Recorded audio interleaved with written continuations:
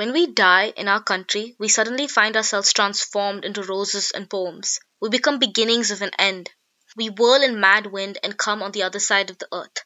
We unfetter light from heavy chains of smog. We unravel mysteries of darkness. At our homes, in small gatherings, we become occasional mentions, in conversations we are no more part of. We remain, however, centric to the conversations we are part of no more as us, but as milestones of distant cities. We become writings on the wall. We become reminders of Sundays. We become shuddering sighs. We become salt of tears. Our names, etched on our gravestones, are vouched upon by mothers. We become revered. We become vision of seers. We are dreamed of and deciphered.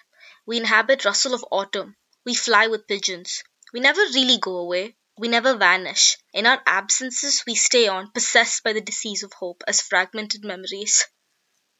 Kashmiri poet and my friend Omar Butt kindly let me use a poem that he wrote for the Critical Muslim magazine. It's called We Don't Fear Death Anymore. Last July, journalist Tarishi Ashwini interviewed Sharjeel Imam for Article 14. Sharjeel said that prison teaches us to be patient. It also teaches us to stand up and say no if you wish for your rights to be enforced. He was asked if he ever regretted becoming an active voice for the causes he believed in, and he said, "No, I don't regret it. There might have been specific moves that I could have avoided or worked on better alternatives. But as far as the overall trajectory of my life is concerned, I do not regret it at all. The die had been cast in 2013. The trajectory had been decided."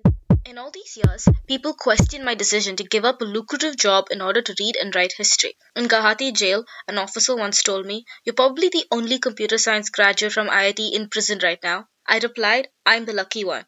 He did not understand my response initially, but understood it later. If by being incarcerated my words have reached a wider audience, if these years of my thinking, reading, and writing have reached millions, then what is there to be regretful about?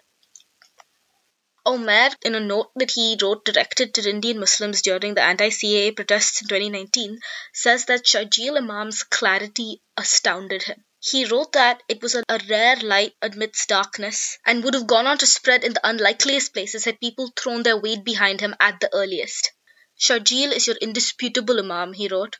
"Protect him, rally behind him. He remembers Hashimpura, Muzaffarnagar, Najib. His memory strikes fear into the marrow of the Hindu state." Memory is not only history, which is actively being rewritten even as we speak, sleep, live, but the collective memory of the pain, bloodshed, and heartbreak of those the state has determined to be undesirable. There's all of this history and knowledge that we need to study and learn and let shape us. We need to let it move us and guide us in our relations with one another, in our labor, in our politics, in our dissent. My father's father, right? He left Chittoor.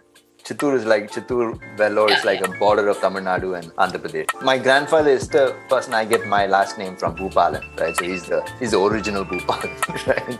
So the story goes that he left or went to Mysore, right, Karnataka, and trained the British railways. He became a cook, and then he came back to Vellore and set up a bakery. That's the story that's usually told in our family. So one day my dad's like, "Oh, by the way, your grandfather is like Mala family grazing cattle, right? And one day he's grazing cattle. And the Dalits are often landless, right? Rural places, so they are grazing their cattle on whatever lands are available, and oftentimes these lands are owned by dominant caste people. And within Chittoor, the Naidus are a pretty powerful dominant caste community. There's a son of a Naidu landlord who sees my grandfather. So they must be contemporaries in age, right? More or less. Yeah. And he abuses him by his caste name. Right? So he says, "Oi, Mala, like, hey, Mala, what are you doing here? Get out of here." And so my grandfather beats him up.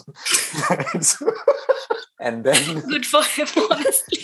Good for him in the moment, right? But not good for him in the larger sense of the caste context there, right? So basically, the family, all the uncles and whatever the elders of the family told my grandfather, you know what? It's time for you to go. Like, get out, go to Mysore, go get a life. Now, when I heard this other version of the story, right, I'm like, oh my God. So my grandfather actually stood up to like a casteist bully. Yeah. That story is like so moving.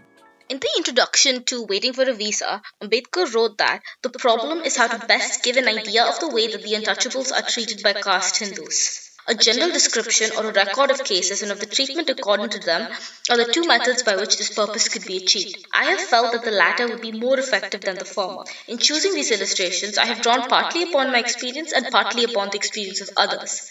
I begin with the events that have happened to me in my own life. So, how could I do any less? I originally wanted to name these episodes Restorative Justice and Militancy, which, while straight to the point, lacks a certain je ne sais quoi.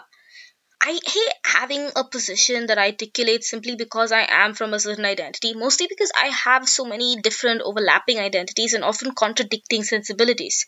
I grew up in a fog as far as my caste identity, or really my outcast identity, was concerned, so I have to be honest and say that I do understand the emotional heartbeat of your basic Southern Savarna left liberal.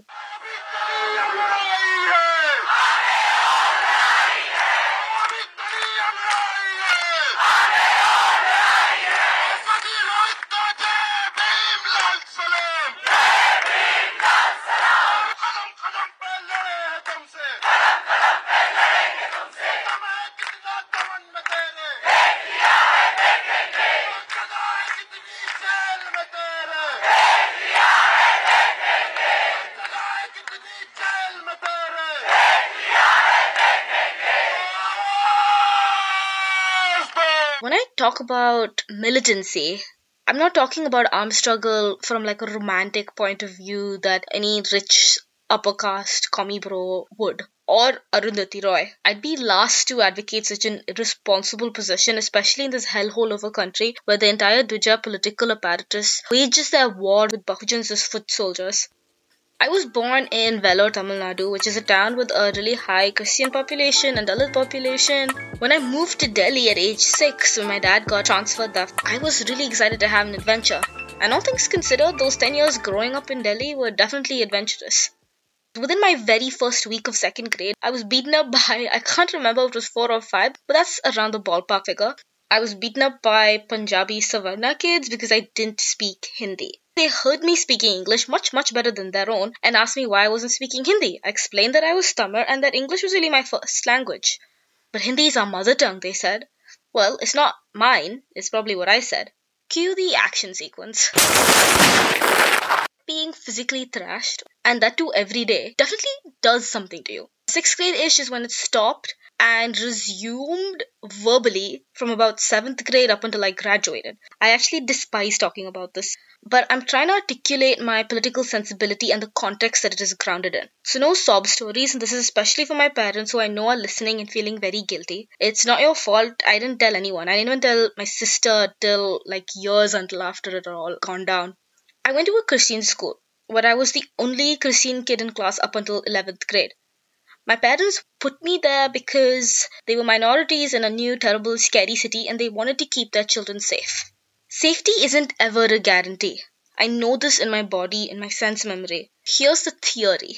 Schools are a microcosm and any institution really is like a microcosm of the superstructure that is embedded in. And even though my school was ostensibly a minority-run institution, these larger oppressive structures were at play.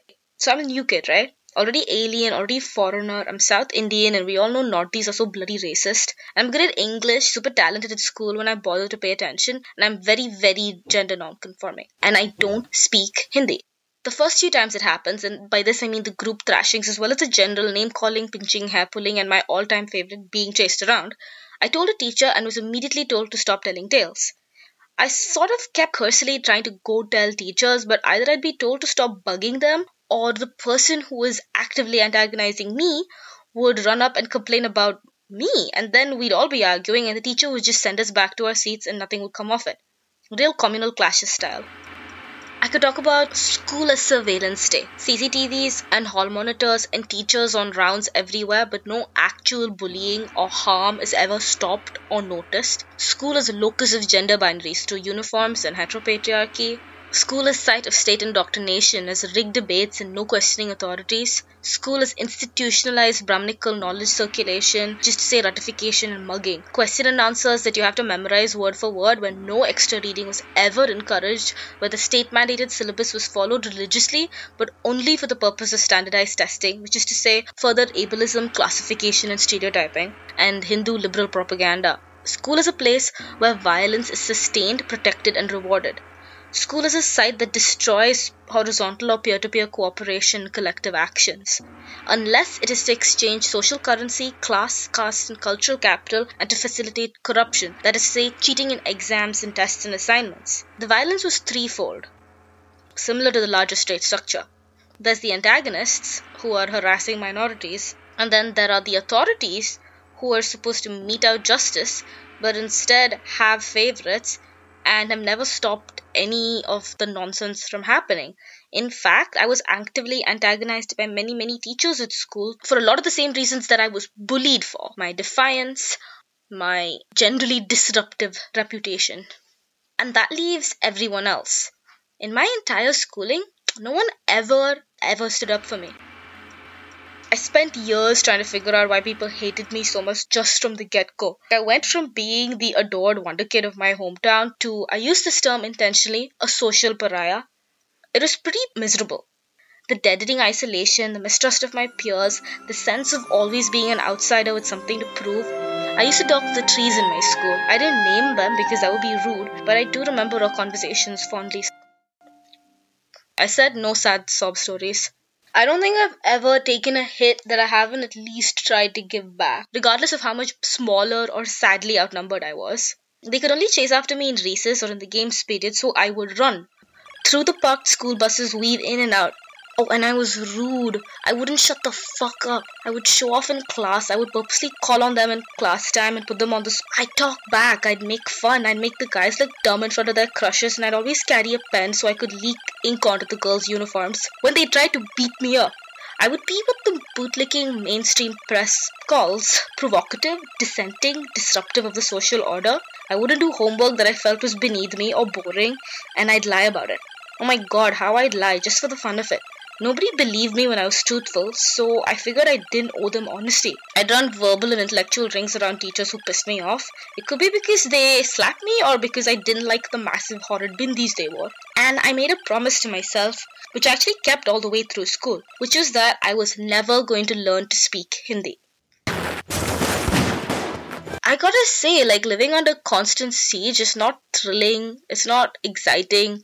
It's really boring. It's sort of like you do get a rush sometimes when you, either evade capture or you get a good hit in, but it's frustrating, and it's a kind of frustration that compounds. It kind of passively takes over you. It's painful and dehumanizing and sad.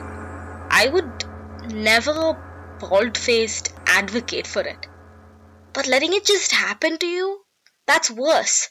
I think it's better to run, to sow chaos, to disrupt if possible, to make fun, to hold on to your outrage and your sense that this is deeply wrong and that it's not your fault. Remember details, remember what happened, so that one day if there's a chance for accountability or retribution or even just a chance to trip them as they walk past you, be prepared to take it. Obviously, this is just schoolyard bullying. I don't think anyone ever drew blood or left a scar. I think I did a couple of times. There's nothing like the weight of violence on Muslim bodies right now, on Dalits in precarious socioeconomic situations, places that they cannot physically escape. I feel like a fool now because I hate this country, right? I was suspicious of Hindus, I was paranoid, and now I feel like I was right about all of it. I feel like I was hit by a truck of Savarna left liberalism in my adolescence and in the first couple of years of college. You kind of feel like, this country hates me, but I love it. I will reform it. I just didn't fit in school, and this particular brand of politics gave me a way to articulate a lot of ideas that I'd had about how things should be, as well as this kind of sense of purpose and belonging. I had no sense, I would say, of the caste aspect, so a lot of things I just internalized. To a degree, I could tell myself that, I'm someone who's, all of the things I said, all of these positionalities and identity markers or whatever, and you could sort of say that, those are dissenting ones, those are non-conforming ones, but to a degree, I was kind of, maybe I'm just not the kind of person who's got a place here. When this rise of Hindutva happened, this visible rise, well, in one way, to me, it feels like familiar terrain. Even when I was blind to so many things, in a fog, a daze, secluded to myself, in one way, I've been up against this since I was 6. This violence is vicious, it's just infected everywhere. I'm saying authorities, institutions, people who are supposed to administer justice, they are part of the problem, entrenched and intertwined. They'll kill you in different ways, but it's death all the same. Death of the people we could have been in freedom. Death of horizons that are unbecumbered. You can be someone who has a most educated family. You can send your kids abroad. You can, wear nice clothes, speak English. You can be that rich Dalit in a Mercedes. But there is literally no escape. There is no escape. I ran and I talked back and refused the linguistic and cultural imposition. I never made nice. I never made friends. And I just wouldn't ever stop. It's not resistance in a paradigm shifting way, it's stone pelting at best. I don't know why people do it. I don't know why I did it, except that how else would I prove to myself that I was alive, that I was a full human?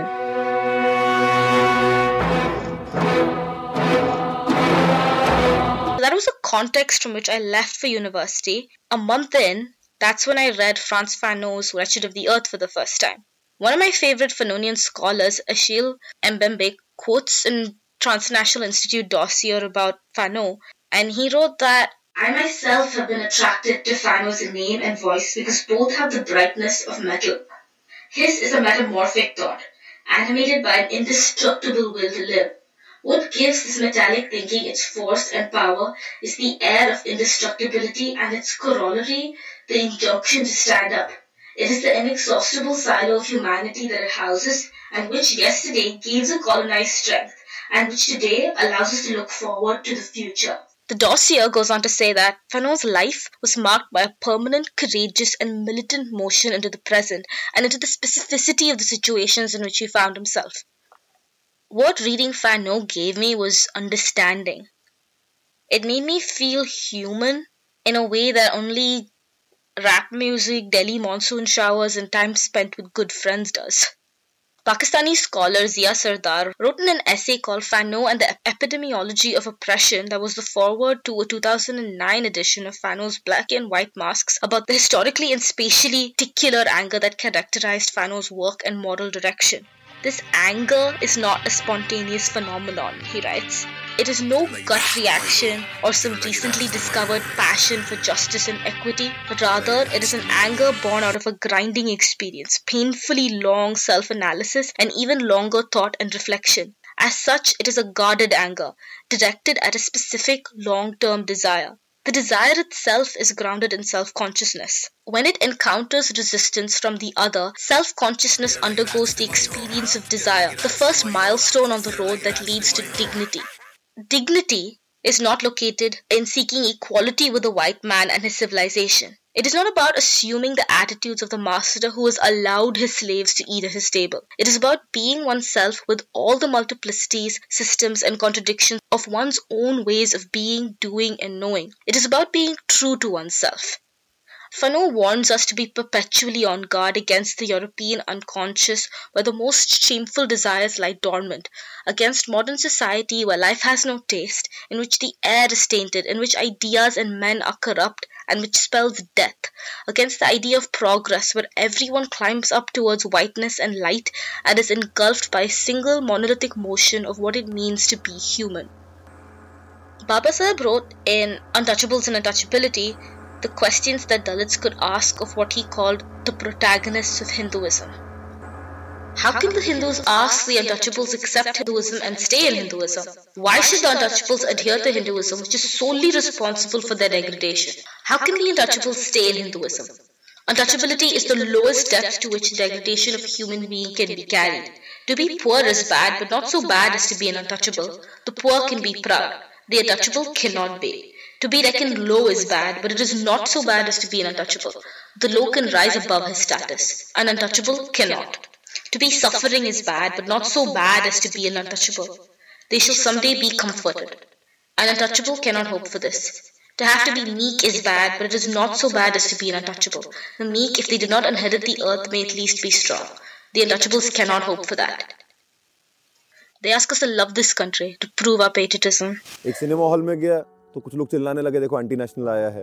Court में गया तो 4 lawyer पीछा करने लगे मारने के लिए। एक दिन ऑटो ले रहा था तो पीछे से कोई चिल्लाया, अरे आतंकवादी। ऑटो वाले को बोला कि इसको मत लेके जाओ। I cannot travel by train, I cannot travel by a bus, I cannot travel by a metro. And this fear all the time haunts me. During the entire witch hunt that I was subjected to and many other students of JNU were subjected to, I was a special focus and I was singled out also as an Islamist terrorist. I mean, just by being a Muslim, do you cease to be a good Indian? There is a Supreme Court which says that there is a right to privacy. What kind of a privacy I have as a professor in this university?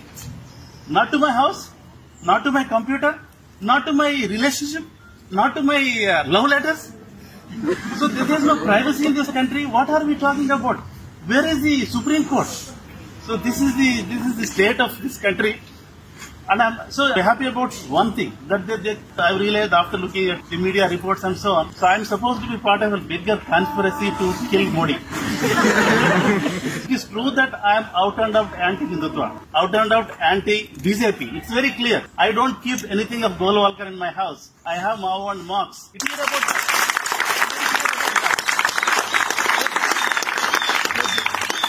This is what I have learned. I am very clear about my politics. And this attack, if anything that tells really that I am on the side of Marxists, on the side of feminists, on the side of Dalits, on the side of students. Clearly anti-Modi. But I am not thinking of killing him. Please let me reveal this to you. I am not conspired. I only thought, I only propagated. I and he's so insecure. He's bloody insecure. In 1967, in Black Skin, White Masks, Fanon wrote that hate is not inborn. It has to be constantly cultivated, to be brought into being in conflict with more or less recognized guilt complexes. Hate demands existence, and he who hates has to show his hate in appropriate actions and behaviors. In a sense, he has to become hate. And 23 years before that, in 1943, as part of the foreword to Run De Jinnah and Gandhi, Baba Saheb wrote that no one can hope to make any effective mark upon his time and bring the aid that is worth bringing to great principles and struggling causes if they are not strong in their love and hatred. I hate injustice, tyranny, pompousness, and humbug, and my hatred embraces all those who are guilty of them. I want to tell my critics that I regard my feelings of hatred as a real force. They are only the reflex of the love I bear for the cause I believe in. So you see how fertile my intellectual and moral grounds were, so to speak, primed and ready for Ambedkar. His words struck a bell in my very being. Ambedkar woke me up. Ambedkar raised me from the dead. I was blind, but my God, do I now see. So I know you have an agenda, right? You want to talk about some stuff, right? Yes. Yes.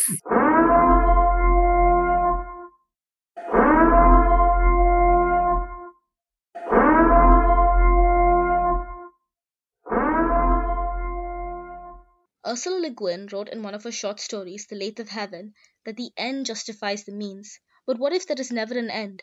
All we have is means.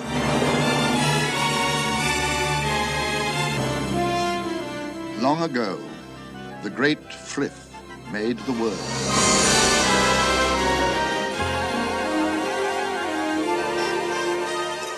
He made all the stars. Frith made all the animals and birds, and at first made them all the same. Now among the animals was Elakhera, the Prince of Rabbit. He had many friends,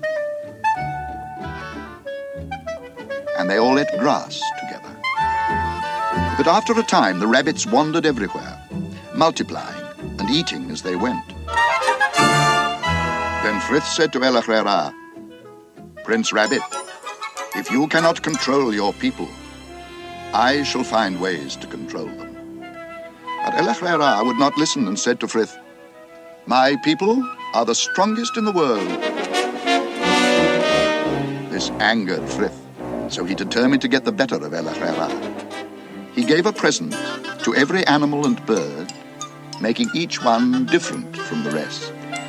When the fox came, and others like the dog and cat, hawk and weasel, to each of them, Frith gave a fierce desire to hunt and slay the children of Elakhera.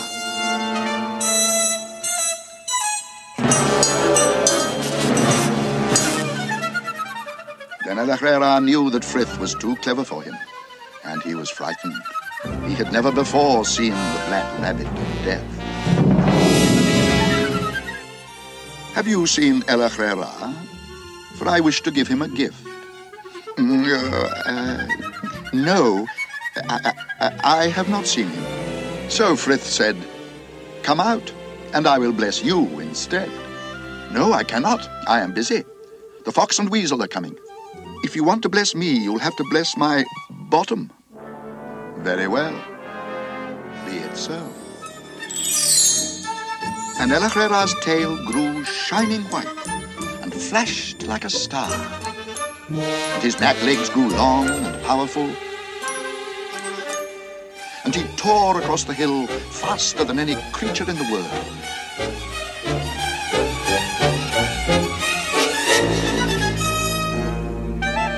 All the world will be your enemy, prince with 1,000 enemies. And whenever they catch you, they will kill you. But first they must catch you, digger, listener, runner, prince with the swift warning.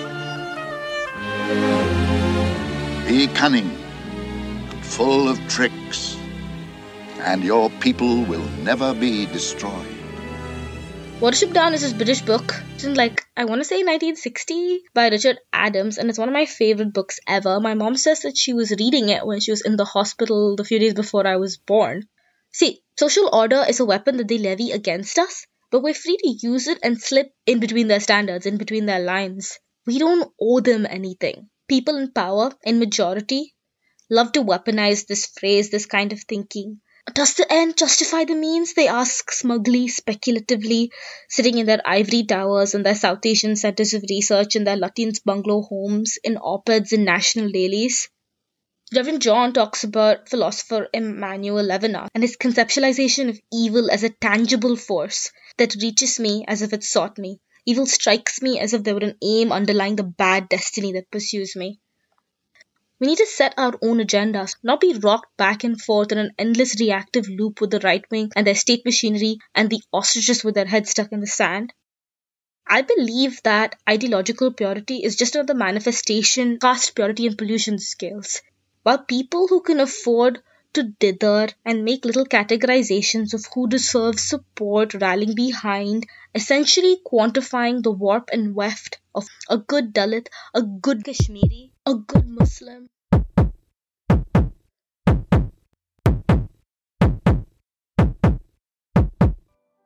One of my favorite political educators on Instagram, their profile is @Butch Anarchy, recently posted an essay called Against Liberal Abolition. They wrote that abolition does not simply articulate that innocent people are in prison or that punishment of prison is too harsh and traumatizing, even though we can and should point to both of these things as well. We are abolitionists because we know that there are no right people to put in prison. Abolition of carceral systems or carcerality itself is the goal. Liberation is the goal, the dream. Not better equipped jails or fast-track judicial processes, not better policing laws, not criminal databases that will streamline the so-called administration of justice. Scholar Matthew Kuriakose wrote in a piece for Dalit Marxism last January that sinners will become liberators. Only sinners will become liberators. This, incidentally, was the singular emancipatory conviction of the great OBC prophet, a carpenter's son who shook the mighty Roman Empire 2,000 years ago.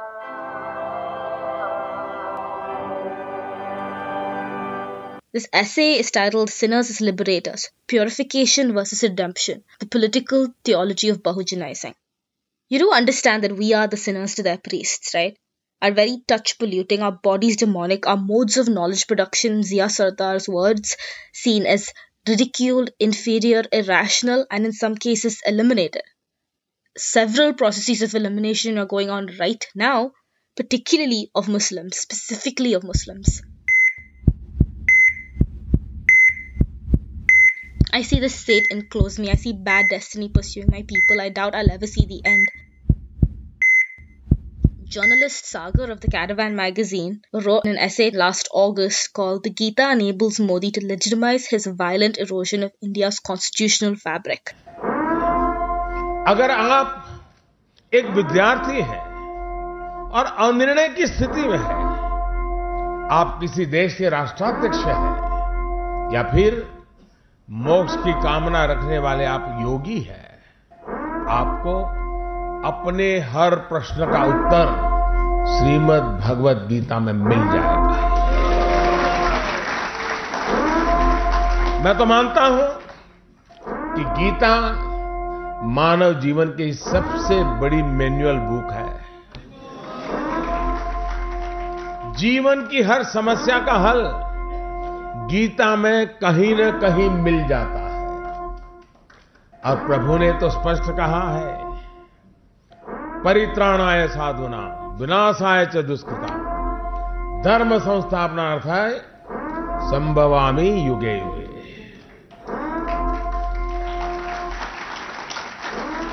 मतलब दुष्टों से, मानवता के दुश्मनों से धरती को बचाने के लिए प्रभु की शक्ति हमारे साथ हमेशा रहती है। यही संदेश हम पूरी प्रामाणिकता के साथ दुष्ट आत्माओं,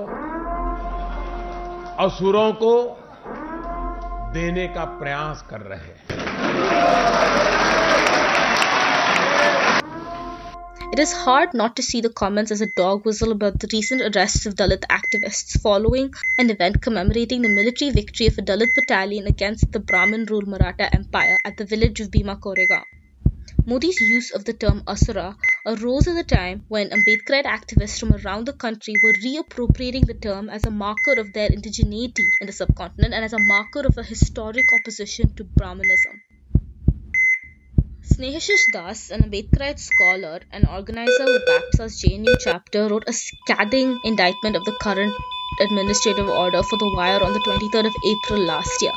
They wrote that the misfits, the questioning individuals, the thinking beings, the rebels who are made the second-class citizens or non-citizens, which reflects in the current NPR, NCR, CAA trio, Transgender Bill 2019, Babri Verdict, the delusion of policy on reservation, among others. The stage has been for the oppressed castes, nationalities, sexualities, and genders, the questioning religions, disabled people, to be thrown out of the country or to the margins, left to starve without any state protection, a glimpse of which we can already see in the way that the lockdown has turned deathly for the toiling masses whom the state has abandoned. Ambedkar proclaimed in Untouchables' Untouchability that kinship is the antithesis of isolation. For untouchables to establish kinship with another community is merely another name for ending their present state of isolation. What are the consequences of isolation? Isolation means social segregation, social humiliation, social discrimination, and social injustice. Isolation means denial of protection, denial of justice, denial of opportunity. Isolation means the want of sympathy, want of fellowship, and want of consideration. Nay, isolation means positive hatred and antipathy from the Hindus. By having kinship with other communities, on the other hand, the untouchables will have within that community equal positions, equal protection, and equal justice, and will be able to draw upon its sympathy, its goodwill. Being bullied for things that I couldn't control, that really did screw me up. I did run away for 5 years. It's jarring in a really good and healing way to be appreciated and to be found of value, of use from good, principled people that I respect and feel safe engaging with. These are my friends, my family, and especially my newfound Ambedkarite community. And the bright metal of all of your rage, your ethics, your courage, your generative, collaborative brilliance. I am not grateful for the harm done to me, but to share in the psychosocial affectivity of my kin and be part of our history and legacy of meaning making out of these realities that are brutally imposed on us is a frequency of truth and reality that I'm grateful to be able to tap into, to witness, be a part of, and draw strength from.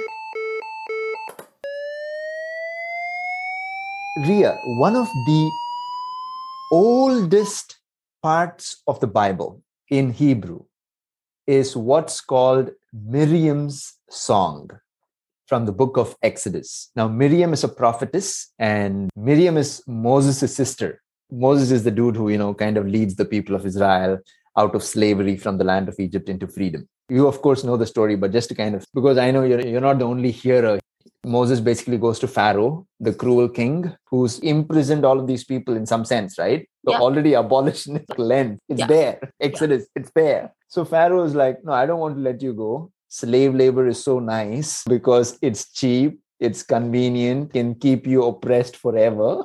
And then Moses is like, no, if you don't let us go, I'm going to call on my God to send some plagues your way. So all the plagues come to Pharaoh, and then Pharaoh changes his mind. Say, okay, you go. So the people are escaping, but as they're escaping, Pharaoh's like, no, this is too good to let go, right? This is like so then Pharaoh sends his army to pursue the people who are leaving. And then this is the famous story of the parting of the Red Sea, that God parts the sea, the people of Israel pass through. And when the Egyptian army is pursuing them, the waters collapse on the army and they're all dead. Now, what happens on the other side is Miriam sings a song, Ria. Miriam sings a song. It's called Miriam's Song. It's one of the most famous songs in the Bible, and it's one of the oldest parts of the Bible. The Hebrew in that song is actually older Hebrew, which means this tradition of freedom and abolition and liberation is a long-standing tradition, right? Could I ask you to read it out? Yeah, 100%. I'll read it out for you. So this comes from the book of Exodus, from chapter 15. And this is from chapter 15, Exodus 20 and 21. Then the prophet Miriam, Aaron's sister, took a tambourine in her hand, and all the women went out after her with tambourines and with dancing. And Miriam sang to them, "Sing to the Lord, for he has triumphed gloriously. Horse and rider he has thrown into the sea." So Miriam is basically so happy that the Egyptian army and all these people who are riding on horses are dead. Now, the important thing to remember there is that horses were tools of war in ancient Israel. So if you had horses, you used them in war. So when Miriam is rejoicing that all these horses fell into the water and died, what Miriam is doing is having an anti-war position, an anti-oppression position, right? Anti-military position. Anti-military position. Exactly. This is actually super, super cool. You know why? They're singing freedom. They're dancing freedom. Singing freedom, dancing freedom with musical instruments and everything, right? So here's like an abolitionist principle with exactly, it's like festive. इस घोर कलयुग में कोई मानव मर्यादा पुरुषोत्तम श्री राम तो नहीं बन सकता, परंतु पराक्रमी रावण जरूर बन सकता है, जो अपनी बहन के अस्तित्व के लिए ईश्वर से लड़ पड़े।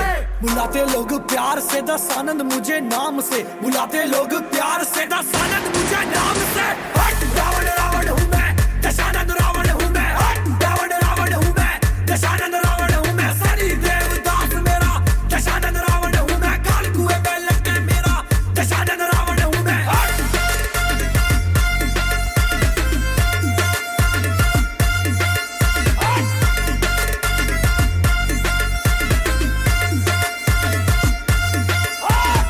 रावण मिट जाएगा परंतु झुकेगा नहीं।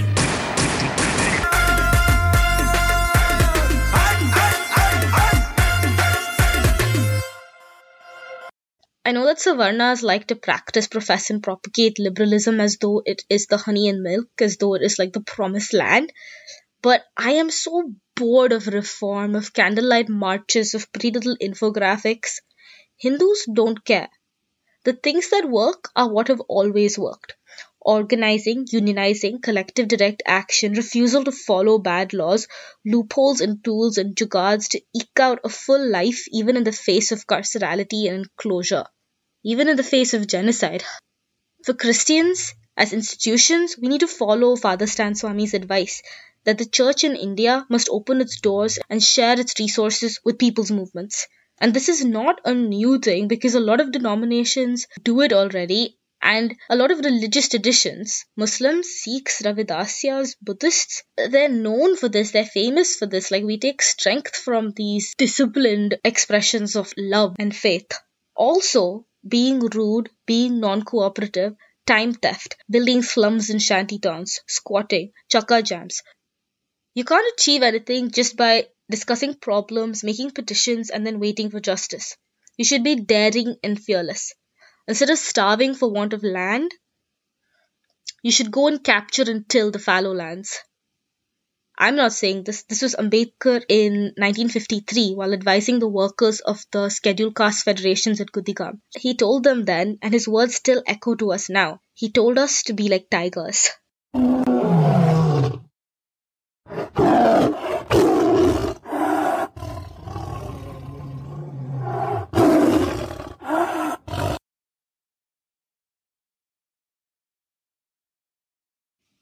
From the Constituent Assembly debates on the 17th of December 1946. The third part of the resolution gives some assurance to minorities and the backward classes that their interests will be adequately safeguarded.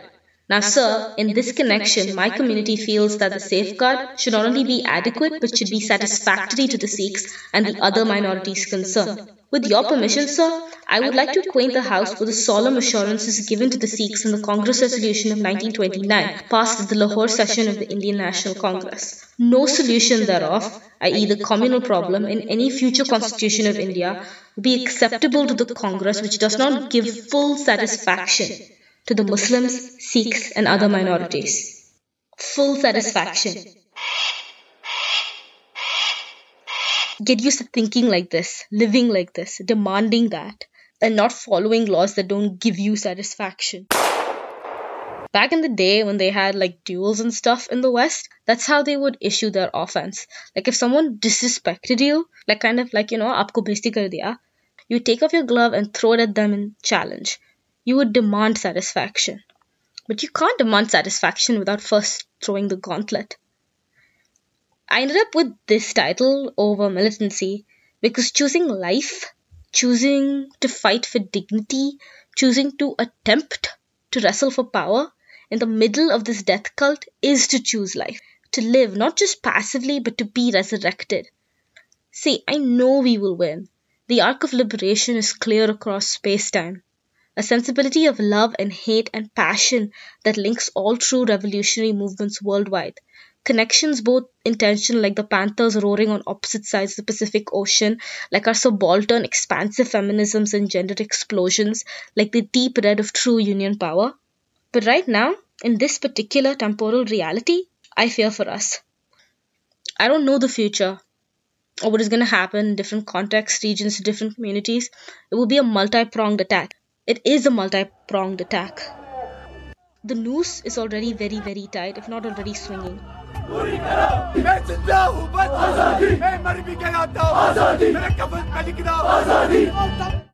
We need to cultivate a militancy in how we live, relate, and resist. To see through lies, to make powerful alliances, to study, to practice collectivity and focus, to be disciplined, to be specific, trust our own instincts, and to not look to our oppressors for validation, to be active and ready. An excerpt from PAWS Volume 17, Part 2.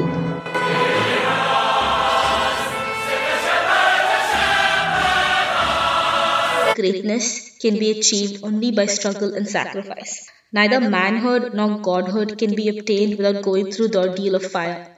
Fire purifies. Fire strengthens. So does struggle and suffering. No downtrodden man can achieve greatness until he is prepared for struggle and suffering.